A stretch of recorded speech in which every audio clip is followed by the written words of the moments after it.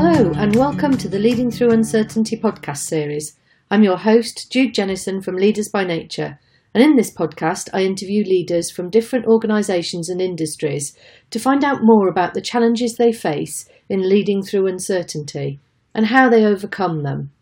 This week I'm talking to Kevin Watson, the MD of Amadeus, a catering company providing food to venues throughout the UK, with a strong base in the West Midlands, including the NEC and other arenas. Kevin believes that uncertainty is part of the territory of running a catering business, in venues where their clients are both business to business and business to consumer. They certainly have a lot of people to keep happy, and Kevin's enthusiasm and commitment are unquestionable. Kevin was pushed into the deep end of uncertainty when, only 3 weeks into joining Amadeus as the MD, he found himself leading through a crisis management situation. It probably helped him get off to a fast start in terms of getting to know the team, but I'm sure he wouldn't recommend such an experience. Have a listen. Hi, Kevin. Good morning. Thank you for joining me this morning. For the benefit of the listeners, can you explain who you are and what you do, please? Certainly. So my name is Kevin Watson. I'm the Managing Director of Amadeus, which is the food and beverage and hospitality part of the NEC group, which we are clearly part of. Mm-hmm.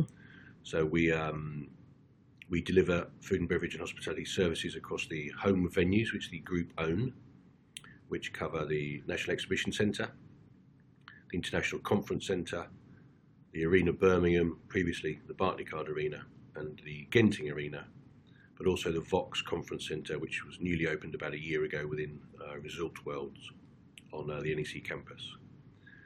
So that's what we do within our home venues, but we also do some annualised events, which tend to be sporting events, tennis and golf, as it happens at the moment. Mm-hmm. So these are anything between sort of 3 and 8 days in length, as far north as Scotland, as far south as Eastbourne. We have a portfolio of venues, it's something between 14 and 16 at the moment, where we're potentially or majority exclusive caterer, where we'll do one-off events, and whether they're domestic or corporate, but concerts and banqueting, weddings, etc. And then we also have a range of venues which are open 7 days, 365 days per annum, where we do what we do at our home venues. So we specialise in retail catering and conference and banqueting, and we do those two disciplines in other people's venues. We have 6 venues over in Northern Ireland, and we have about 5, maybe 6 venues regionally. So you have quite a different set of criteria for the different venues then, do you? Is that? Yes, so each venue is bespoke. Mm-hmm. We have to do a bespoke service delivery within each venue for either the client on a B2B basis, or as the sort of visitors or consumers or guests on a B2C basis. So you have to keep everybody happy. Yes, it's like my marriage. Well, I'm not going to go there today because that's beyond my remit and my capabilities. But and seemingly mine. So, what are the biggest challenges that you face in managing that portfolio? It's a double-edged sword, really. So the diversity is what keeps us engaged. It's why people join Amadeus. It helps us bounce out of bed and look forward to our working day. It drives innovation, it drives challenge, and we're constantly coming up with what's next, whether it's consumer or business customer. But that brings with it, as all good things bring with it, some challenges. So that's managing your product range. Mm-hmm. So at one point we had something like 11,000 different SKUs, which are individual product items. So ordering those, storing those, counting those, doing the right thing with those individual items is clearly a challenge. Managing that, maintaining consistency, maintaining standards. So it's a double-edged sword, as I said, but it's what motivates us. It's, if we wanted to run a chain of restaurants across the country where really all you do in the morning is put the chairs on the floor. At the end of the day, put the chairs back on the tables, and have that flywheel sort of mechanical manufacturing process. I wouldn't have employed the team I have. I wouldn't be engaged with Amadeus, because that isn't what we are about. It isn't what we do. It doesn't sort of float our boat. So would you say that there's a lot more uncertainty, given that you're in venues where you've got different events with different types of consumers coming through the door? Does that create more uncertainty for you as a business? I guess if you looked at it from that lens, that optic, you could probably fool yourself in thinking there are, because you could sort of navel gaze and get into a bit of a tailspin, thinking about the uncertainty in each one of those areas, each one of those venues, on each one of those events. But I think if you stood back and sort of had a bit of an overview, I can't remember a time there's never been uncertainty. I've been doing this for something like 27 years. There's always been something. And whether it is as binary or as tactical as the number of covers this evening, or whether it's as high level and sort of strategic as food inflation, etc. So there's always been challenges in our industry. I don't feel any more or less today than I have in the past. It's a little bit like a roller coaster. There's sort of peaks and troughs as you go through. But I think if you had the time to really sort of sit back, those uncertainties and the challenges those uncertainties bring are fairly consistent. And I suspect it probably isn't just in my industry and my sector. I suspect there's that same overview in every sector, every market, every sort of business. So why do you think it is that people seem to be feeling the uncertainty more than ever before? I'm quite a big believer in fads and trends. So an example of that is the number of keynote speeches, presentations, books written on millenniums. There's Generation X, there's Generation Y, there's Generation Z. And I understand the differences between generations, and of course we need to be aware of them, whether it's communications, expectations, etc. But as I said, I think if you slice my career into 3 decades, there's always been the same. And it started at graduate. How do we engage with graduates? How do we communicate with graduates? What graduates' expectation? Say that. Then it fell into X, Y, and Z, and millennium, etc. They're the same challenges. It's all about communication. It's all about expectation. And it's all about engagement. And that's going to continue every generation. So we're just going to go through the alphabet again. Over the next 26, 27 generations. So putting that to one side, I think clearly Brexit is a hot topic. It's in the forefront of everyone's mind. It will affect and is already affecting different sectors differently. People like to talk about it. People like to scaremonger. People like to, I suppose, put the what ifs in front of us. I think the reality is, for me, my business, my sector, there are 2 immediate impacts through Brexit as a cause of uncertainty. One is food inflation. Now, we've always had food inflation, as I've said, throughout my career, and it's been a roller coaster journey. Sometimes you benefit from a storm in Florida, and the price of oranges go up or go down, and it's more commodity, and you can hedge your commodities, through your procurement and certain strategies and tactics you can employ. But it's always been there. I think what's happened, or what's amplified food inflation, is the devaluation of the pound. So where we saw that uncertainty, if you call it that, taking 10% or whatever the actual figure is off the value of sterling, that has just compounded at the same time as food inflation, and it's all been wrapped up in the same area. So again, without getting into economics, you could argue whether the pound was actually overvalued, and whether it's found its true mark now. But either way, that has happened. So for the last 12 months, we've been acutely aware of it. We have changed our tactics on our procurement. Mm-hmm. We had outsourced some of our procurement and some commodity lines. We've brought that back in-house now. So we've increased our procurement team just to keep our fleet of foot and our ability.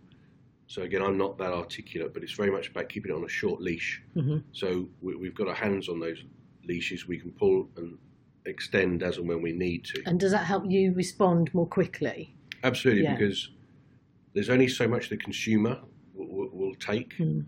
So if we were unchanging and just assumed whatever that negative impact is, we're going to pass on through our retail prices onto our consumers, I don't think that's the right tactic. Mm. I think there's going to be an element of that, mm-hmm. but we should be trying to absorb or deal with at the coal face, as much of those increases as we can.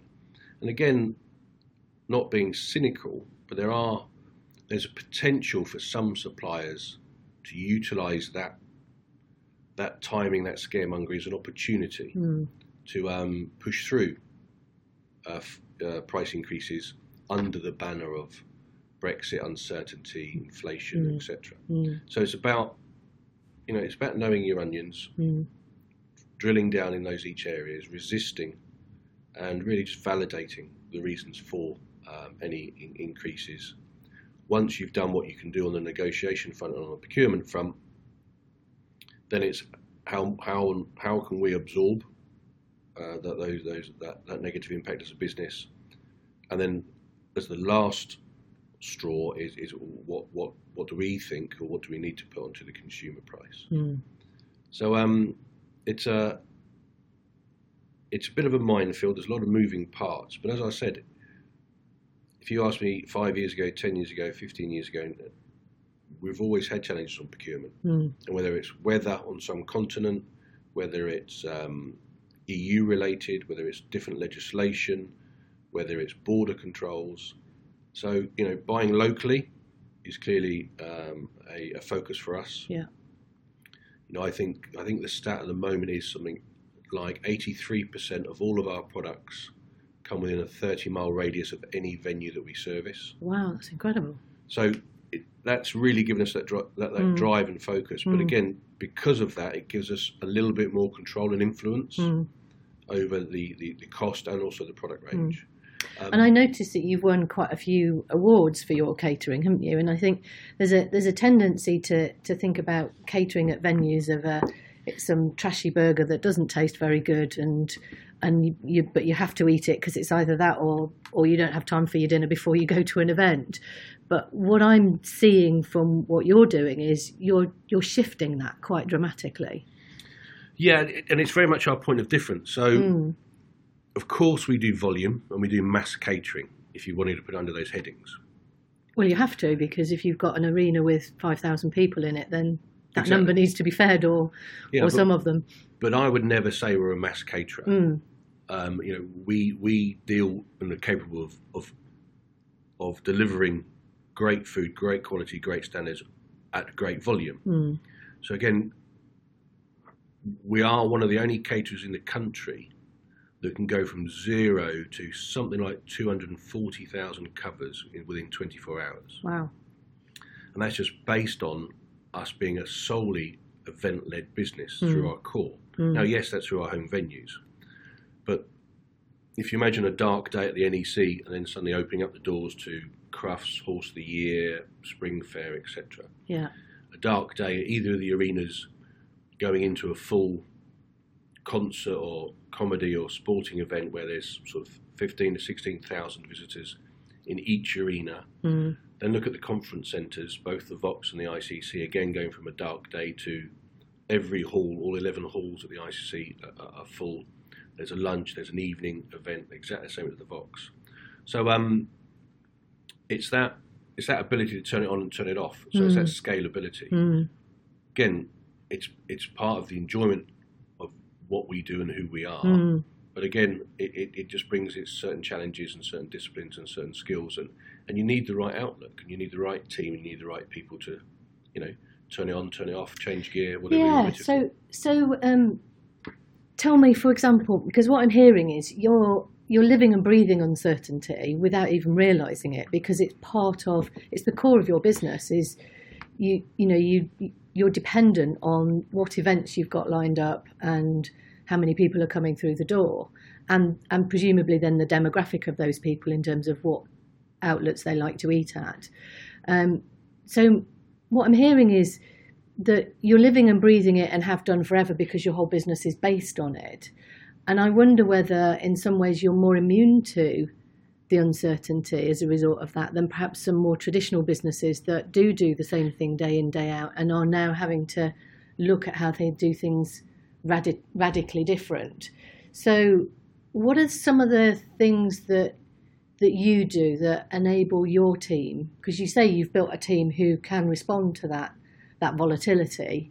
What is it that you do and that your team do that mean they're well positioned to respond to that? Because not every team is.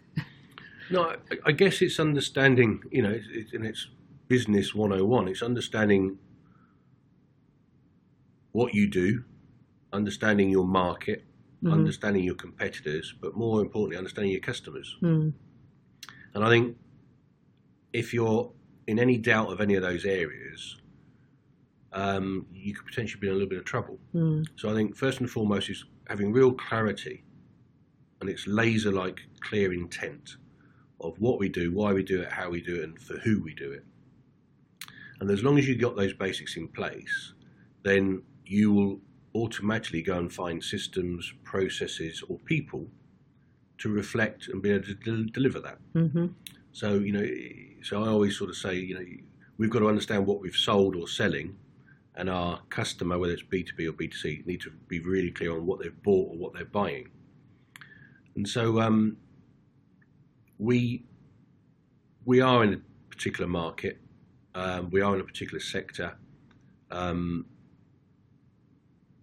As I said right at the beginning, I don't think the uncertainty's changed. I think it's always been there. I think the areas of uncertainty are always moving. So I touched on, the devaluation of sterling and food inflation. The other real major one at the moment through Brexit is about human capital. It is people. So we've already experienced some people returning back to home, wherever home is in Europe, because of the uncertainty, making that pool slightly smaller. Yeah. The pool that remain and stay in the UK for looking for gainful employment.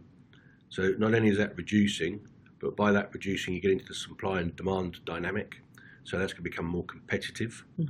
So suddenly, is it about rate of pay? Is it about immediate salary and remuneration? Is it about culture? Is it about other softer benefits, free parking, free meals, free uniforms, whatever they may be for individuals? But that's forefront of mind at the moment. So I am aware of it. I go to bed and wake up with it on my mind, as I know my team do. We're putting certain things in place. I suppose the only real frustration at this moment in time is you don't know what you don't know. So until we know what exit actually looks like, only then can you really be confident about what you're putting in place, and are you ahead of the curve, on the curve, or behind the curve. And that's the challenge of the uncertainty, isn't it? Yeah, but that's really, arguably that's the definition of uncertainty, isn't it? And say at the moment you've got the exit, which is Brexit, which is driving the current trend towards uncertainty. But pre-Brexit, there was another subject. Pre that, there was another subject. So it's continuous, and so. What I'm hearing is that what you do to deal with uncertainty is, as soon as you start to see things shifting out in, whether it's economically or in your consumers or your businesses, that you're starting to plan for those eventualities. So you're getting ahead of the curve. Would you say that that's? Yeah, I mean, it's quite a military saying, isn't it? Plan for the worst and hope for the best. And I think that's fairly true in life and business. So, if you have a plan A, B, C, or wherever for the worst scenario, then you're probably quite well placed. Mm. We all clearly hope for the best. Mm-hmm. And, I don't know about you, but chances are all those best laid plans always go out the window when you first either make contact with the customer, make contact with the event, Mm-hmm. or whatever point of contact it is. But as long as you're prepared and have these plans, then I think you're in a more stronger area to react to the situation you face. So, because you've thought it through. Yeah. So we reacted to the potential for food inflation. We had several tactics we wanted to employ. It's hard to quantify, but I'm very content and happy with the results we've achieved. Hopefully that's behind us now. Mm-hmm. That uncertainty seems to have gone because the pound has settled, etc. For the moment. Yeah, it will absolutely raise its head again in 12 months' time. But as I said, it will always continue with challenges on food inflation and sterling and import, export, and all those other scenarios. On the people front, there's been a very small effect, say, on people either not renewing or going back home. I think there's more to come. Mm-hmm. So again, we've got to now plan for those eventualities. So what are we going to do about that? So we've got our plans A, plan B, plan C, plan D. If we need to deploy them all, so be it. If we only need to deploy one or two, great. I don't think we're not going to deploy any of them because I do think the ability to predict this area, I think the paperwork for entering the UK is going to become either more costly, more long-winded, or more complicated. So the process to gain entry is just going to become harder. Mm-hmm. I think the pool will reduce, so that will become more competitive. So knowing just those two factors alone, you should be able to implement some planning, some tactics ahead of whatever and whenever it occurs. So you don't need to wait until there's a disaster before you get your plans in place. Absolutely. But it's no different than, packing for your holiday. You'll pack for all eventualities. You'll check the weather, the weather, but you'll know you'll have X in your suitcase. If you blindly assume that it's going to be warm, cold, damp, whatever and only pack one suitcase with one item of clothing, then potentially you're going to come out a cropper. So it's about mitigating the risk, deferring that risk, having options, and then having them in your toolbox or repertoire ready to deploy as and when the eventuality arrives. Great. So what are the biggest challenges that you've ever faced in your career of leading through uncertainty? I've got a very interesting CV, I guess, and I could bore you with anecdotes and stories from each one of those, but I'll try and keep it as relevant as I can. So if you spoke about Amadeus, so I've been in the business now for 6 years. I joined in the summer of 2012, about, I think it was 3 weeks out from the large event down in London in 2012. And that being the Olympics. Yeah. And we were hugely fortunate to win that contract pre my arrival. And we had 2 to 3 years of prep time. We had trial events, test events, and we did a great job of winning that contract. So we had a contract for half of the Olympic Park. Wow. So that consisted of, I think it was 96 different restaurants or units with about 27 different concepts through those. So I joined. I had a holiday pre-booked. Unfortunately, I lost my father at that time, so I forced, and I truly forced a lot of my family members to come on a holiday to celebrate my father's life. We went to Greece. I took about 18 of us on holiday. I remember saying it on appointment that I won't be around for this large event, and it was questioned, and I said, "There's nothing I can do in 3 weeks. It's either going to be fine or it's going to be broken. My ability to influence it is rather limited, so I wouldn't worry about my pre-booked holiday." So after dragging everyone screaming and kicking away for a fortnight, clearly every evening, every morning, just monitoring the email traffic through the business, it became evidently clear we had some challenges. Mm-hmm. So on the second morning of the holiday, I announced at breakfast that I'm going to fly back to the UK for 48 hours. I'd given them an itinerary. I'd hired minibuses. I made sure that they were catered and looked after for, and I truly believed I'd fly back in 48 hours and I'd have resolved the challenge, because the challenge on the surface of it looked like a stock challenge. We were struggling to get the right amount of product to the park versus the volume. Mm-hmm.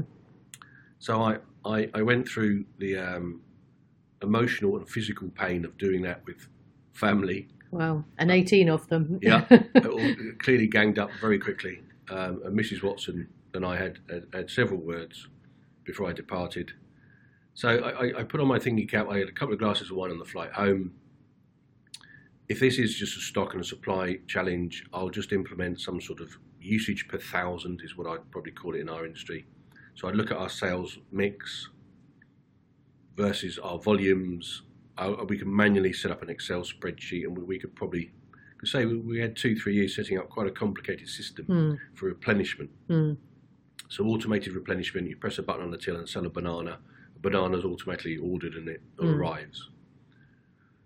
So thinking that was what I was coming back for, and feeling fairly confident in my ability to rectify it, I thought this 48 hours would be a fairly safe window.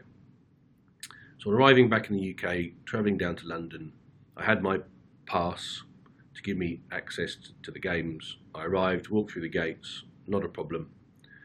But it only gave me access to the communal areas. And when I wanted to get access to the areas where we were serving, I couldn't get access. There were multiple passes required.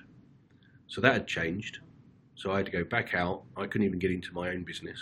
So I had to go out of the park, go back to the organiser and go through the process of getting these individual security passes. So I think I ended up with about 12 in all. It took me the first 24 hours of my 48 hours. That started to concern me about everyone else. And as I arrived at the park, there were many people in Amadeus uniforms outside of the park or milling around, not being productive.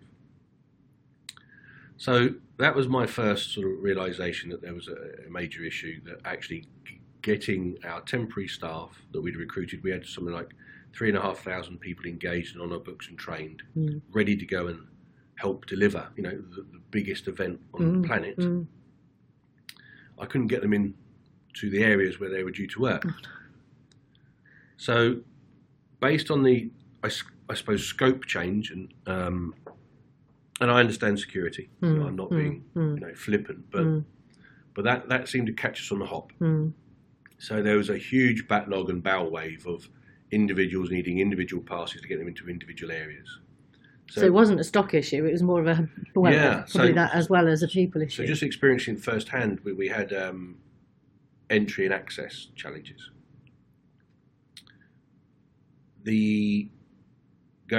Arriving and walking through the park, I think as a consumer, other than a few lines not being out and maybe this one of the 96 not being open, you probably wouldn't realise. You'd probably not be aware. But as soon as I arrived back of house, and looking at so we had a 30-minute to 60-minute delivery window. If you missed that window, you couldn't deliver in that day. We were transporting product made in Birmingham. So we had a CPU set up in Birmingham, which is a central production unit, to transport our products that we've handmade here down to the park. And looking at the logistics of that and the security and the limited delivery windows, add in weather, add in traffic, add in people, it suddenly becomes a little bit precarious. And then we had 3 compounds where we had our own storage facilities, fridges, freezers, ambient, etc.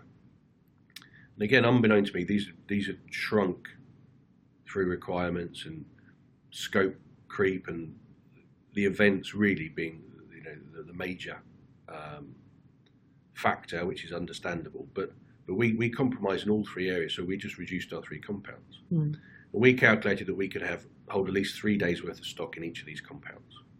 So we've got the day of trading, a buffer window if we missed our delivery, and the 3rd day. Now, by that reduction, it reduced us to maybe 1.5 to 2 days worth of stock holding. So we removed our sort of headroom and buffer. And then experiencing the first delivery, so I'm not going to make any comment, I'm not going to make any decisions, I've just got to observe and really take this in, ask the right questions and engage your listening skills. Was watching the first articulated lorry turn up. Everything that we needed was at the back, so it wasn't packed in a particularly logistical benefit for us on the ground. Then we had nowhere to store these frozen or chilled product, so we ended up wasting a lot because of the reduced storage space that, whether we had agreed to or not, but had happened. So I'm sort of getting a picture now of, okay, we've got challenges with our team, we've got challenges with our product. And then there's a management meeting for the team on the ground, which I attended. There were a couple of people falling asleep in the meeting that they'd just worked all day, all night. So I couldn't knock anybody's commitment or resilience or attitude. But there needed to be some rather quick decisions needed. So you talk about uncertainty. And you're new into the business because you were 3 weeks in. So the individuals are new to me. The processes and systems we'd set up over the 2-3 year period were new to me. And also the challenge, the client, the requirements, the customer, it was all fairly new. So we were blessed with some great weather, which again, no one could predict. So you talk about uncertainty. So that changed the sales mix. There was, if you cast your mind back, there were some challenges for G4S on the security front. So the government brought in the military to support. They were supposed to be going through, there was no picnicking, no bringing your own food in, etc. That was removed with the changes of security. And that just changed all the sales mix predictions we had. So people were bringing in their bottles of water. We had a stockpile of water, thinking that wasn't possible. So we had a lot of storage taken up with products that we probably didn't need the volume of. Right. And a high level of volume going out where we probably had less volume. Anecdotally, I guess, of those 27 different concepts, the top 2 selling concepts was pie and mash and fish and chips. So the street food, the international cuisine, all the other items that products that we'd put the innovation and effort into, increasing SKUs, product lines, storage, etc. Just never matched the desire for, I suppose, the domestic customer or the international customer to want something very traditionally British. So we had to change some of the concepts there and then overnight. Let's convert this Asian into a pie and mash, let's change this Mexican into a fish and chips, etc. So it was constantly fluid. The type of event that was happening in either day part or day changed the demographic and the segmentation, it changed the product mix. The weather changed the product mix. The criteria which we worked to had changed, as I said, there's a couple of examples there. So it was, of all the most uncertain times, I guess, with my time with Amadeus, this was probably it. And probably also the most crucial. Yeah, I mean, it was clearly a large contract. We were previously known as the NEC Group Caterer. Our event arm was called Amadeus. We rebranded the total business as Amadeus. We were using the Olympic contract as a bit of a springboard to announce our arrival. At the time, we were a bit of a disruptor in the market. And so this was very much our leaping off point, really sort of, announce we've arrived and we're taking it seriously. So I say, fortunately, I don't think consumers, well, I know consumers weren't directly affected and they didn't notice, but it gave us some operational challenges internally. It gave us some challenges with the client. And,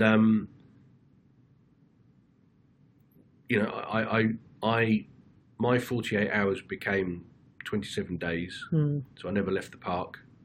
I arrived with a overnight bag, probably 2 pairs of socks, 2 pairs of underwear, 1 suit and 2 shirts. So I clearly got through that quite quickly. I physically worked 49-hour shift, 47-hour shift. So we regularly worked through 2 days solid, finding ourselves rolling our sleeves up and doing some random bizarre things. But it was great to see the team all pull together. In those sort of situations, and I won't relate it, well, yeah, I will relate it. So it's a bit like going through something so material, whether it's a conflict, forming a band of brothers afterwards, whether it's forming a major incident where these guys meet every year and reminisce, and it just really brought the team together. And it's amazing, and this is what I love about working with people, is you're constantly surprised. So the ones you would predict would sort of float in this sort of situation ended up sinking. The ones that you thought were going to sink actually ended up floating. And so you could just see people's ability, strengths, skills really coming to the foreplay, because it was crisis management. And so we had to make some very quick decisions. Some of them weren't fair, but they were correct for the time. And that's, I suppose, part of being a leader, part of being a boss. Sometimes you have to make unfair decisions for the right reason, for the greater good, etc. But watching the team pull together, say I arrived on day 3, we probably took 6 to 8 days to really sort out the material, not the symptoms, but the root causes. So it took probably 48 hours to identify what they were. We then got after those as a team. Great to watch. You couldn't do it all yourself. You had to utilise your team and delegate and give responsibility and authority and ownership to certain areas. Because it was a 24-hour operation for those 27 days.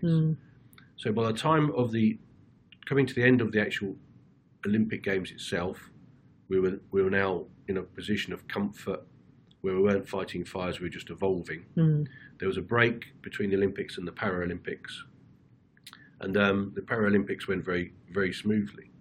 So frustratingly, I think if we'd have known, or if I'd have known what I found when I arrived, and if I'd have had maybe sort of 3 months, I think we could have avoided all of that uncertainty and all of that distraction and cost and potentially back to the planning decisions. again, isn't it? Yeah, absolutely. But it's asking the right questions. It's that ability to try and predict and forecast. And as you say, it's having that plan A, B, and C. So if we go in and we do this, and X or Y or Z happens, we have a response in place within our sort of toolbox. And it's that planning for the worst case scenario, but hoping for the best case scenario. Yeah. And I think we went in there, I wouldn't say naively, but I think we went in there travelling in hope, assuming for the best and hoping for the best. And we hit some bumps along that road, and we weren't really prepared to deal with those. And what better team now to look at any event and plan for it appropriately? So we came out of that. It really brought the team together. We permanently engaged a lot of those temporary team members that we had only for that event. That they came back, relocated to Birmingham. They're key members of the team now. You can see the guys reminisce, that those wounds are healed now, but it took a while for those wounds. They ran quite deep, and they were quite tender and sensitive still for another couple of years. But so what did you learn from that? What was the key thing that you took away? Information. I think fundamentally, to make the best decision you can, you need to glean the most information you can. Now, I'm not saying if you're about to put your finger in a plug socket, I'm going to sit back and contemplate and reflect. I'm going to grab you and move you and make sure you don't do that. But so there's obvious common sense timing to it. But it's about rushing in sometimes. I've been told something, I could have kept that assumption and I could have focused on that. But it's about that time and observation, talking to the guys, gleaning as much information as I could before I started to implement some changes. And then implementing those changes, not being frightened to say that was wrong. I've got more information available to me now, and we need to change that trajectory. Whereas again, I've seen people, because they've made a decision, they don't want to seem to be proven or seem to be wrong, and they'll force it through despite other options. So it's that fact finding, taking that information, not getting distracted by symptoms, looking at root cause, and then implementing, but being comfortable and able to change trajectory if that implementation is found wrong, because there were so many moving parts. But as I say, whether it's the Olympics in London, whether it's a concert in the Genting Arena, whether it's an exhibition at the NEC, whether it's a conference at the ICC, you still have, of course the volume's different, but you still have as many moving parts. So you still have the same amount of uncertainty.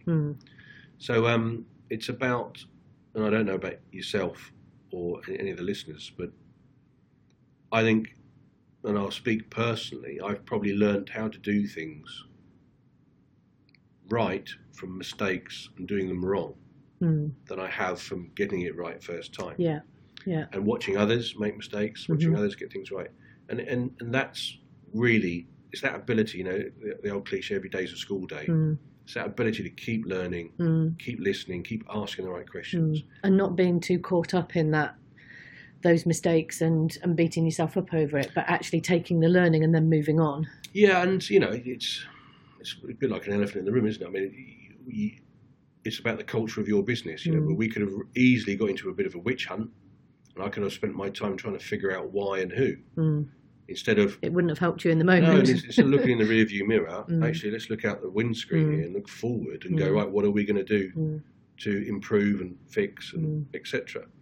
I think you need to address the point and acknowledge it, that there's been a mistake and etc. But again, I've found people dwelling on these issues for a long time, trying to find blame, trying to allocate blame, trying to deal with blame, whereas actually let's address it, let's acknowledge it, and then let's move on and get into the proactive side of what are we going to do about this, how are we going to do about it, etc.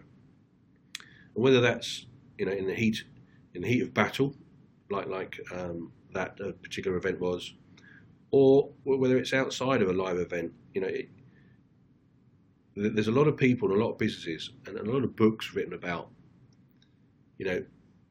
looking at the negatives, focusing on the negatives. Every annual review, we all talk about where you can improve, your areas of weakness. And there's a real balance about actually looking at what you're good at, focusing on what you're good at, making that strength a super strength, focusing on what went well. And if you can get that balance right, you'll find your culture and your team and the people within your team will do the same. And that will just amplify trust. Actually, I don't need to be worried about a mistake. I don't need to be vocalising my thought here, even if it's wrong. I'm comfortable. There's no one scoring points. No one's going to stick a knife between my shoulder blades. It also encourages people to be more innovative and to feel empowered, because they know that they're not going to get blamed and judged for making some small mistake, as long as they recover from it and move forward. So if you can have those grassroots principles within your organisation, and then you add in sort of a bit of a coaching, mentoring mentality. Well, what would you do? If I wasn't here, what would you do? How would you do it? Do you think you've exhausted? And more questioning, as we know coaching's about, instead of mentoring and coming up with a solution. If you can get that trust and that openness and the acceptance that things will go wrong, because we are a people-led business. We employ something like 2,000 people. At some point, someone is going to make a mistake, because we're human, we are a people business. So I've learned long ago never to promise anybody it's all going to be perfect. But what I will do, and I do promise, is when it does go wrong, because it is going to go wrong, I can virtually guarantee that. There's predictability in that, not uncertainty. It will go wrong, but look how we react. The speed of reaction, how we react, the force we put into the reaction, the resource, the energy, and the passion. That's how you basically get yourself through these times, and that's how you deal with uncertainty. Yeah, no one's crystal ball, varying hazes and fogs. Some have got a better ability to predict the future than others, and that's a gift. But you can't assume, and you can't progress business along those lines, assuming everything's going to go well. That is travelling in hope. As I've said, if you plan for the worst, assume the worst, and have whatever reaction tactics you can deploy in those circumstances, hopefully, fingers crossed, you don't need them. Yeah. But that prior planning is just worth its weight in gold. Great. So one final question, because we've left your family dangling in Greece. Yeah. So what happened to your family holiday? Obviously, you didn't go back if you were 27 days in the Olympic Park. Yeah, so my family had a great time without me. The first sort of 4 or 5 days were quite fraught in fielding calls about when Dad is coming back, when husband is coming back, when son-in-law is coming back, etc. So on top of dealing with the client and the team, I had to deal with family through those first few days. The realisation sunk in. So again, I confronted it and said, listen, you're going to have to enjoy your holiday. But I suppose for the Watson clan, there was a silver lining, because I had to repeat another holiday for everyone, because of obviously I in their view, not ruined, but changed the holiday. I clearly didn't get a holiday. So the silver lining is we had to try and repeat the process, so we potentially got an extra holiday out of it. Great. And have they forgiven you?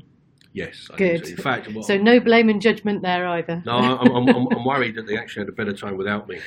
So I'm just watching, because they're currently away now without me during Easter half term. So I hope I haven't started a trend. No, hopefully not. Well, listen, Kevin, it's been great to talk to you today. Thank you very much for your time. No, thank you. Thank you for the invite. I appreciate it. Every time I interview someone, I think what a fantastic person they would be to work for. And Kevin was no exception. I do love a fast-paced, challenging business, and Kevin seems to thrive on the uncertainty of Amadeus's business. He's another example of a leader who tackles uncertainty by understanding and mitigating the risks. He and his team are clearly pushing boundaries, and it was great to hear that 80% of the produce used at their venues is sourced within 30 miles of the venue, and they've won multiple awards for the quality and variety of their food. I particularly enjoyed hearing the war stories of behind the scenes at the 2012 London Olympics. I hope you did too, and are inspired to explore how you can lead differently this week. That's it for this podcast. I was your host, Jude Jennison from Leaders by Nature. Keep leading, and I'll come back soon with the next interview on leading through uncertainty.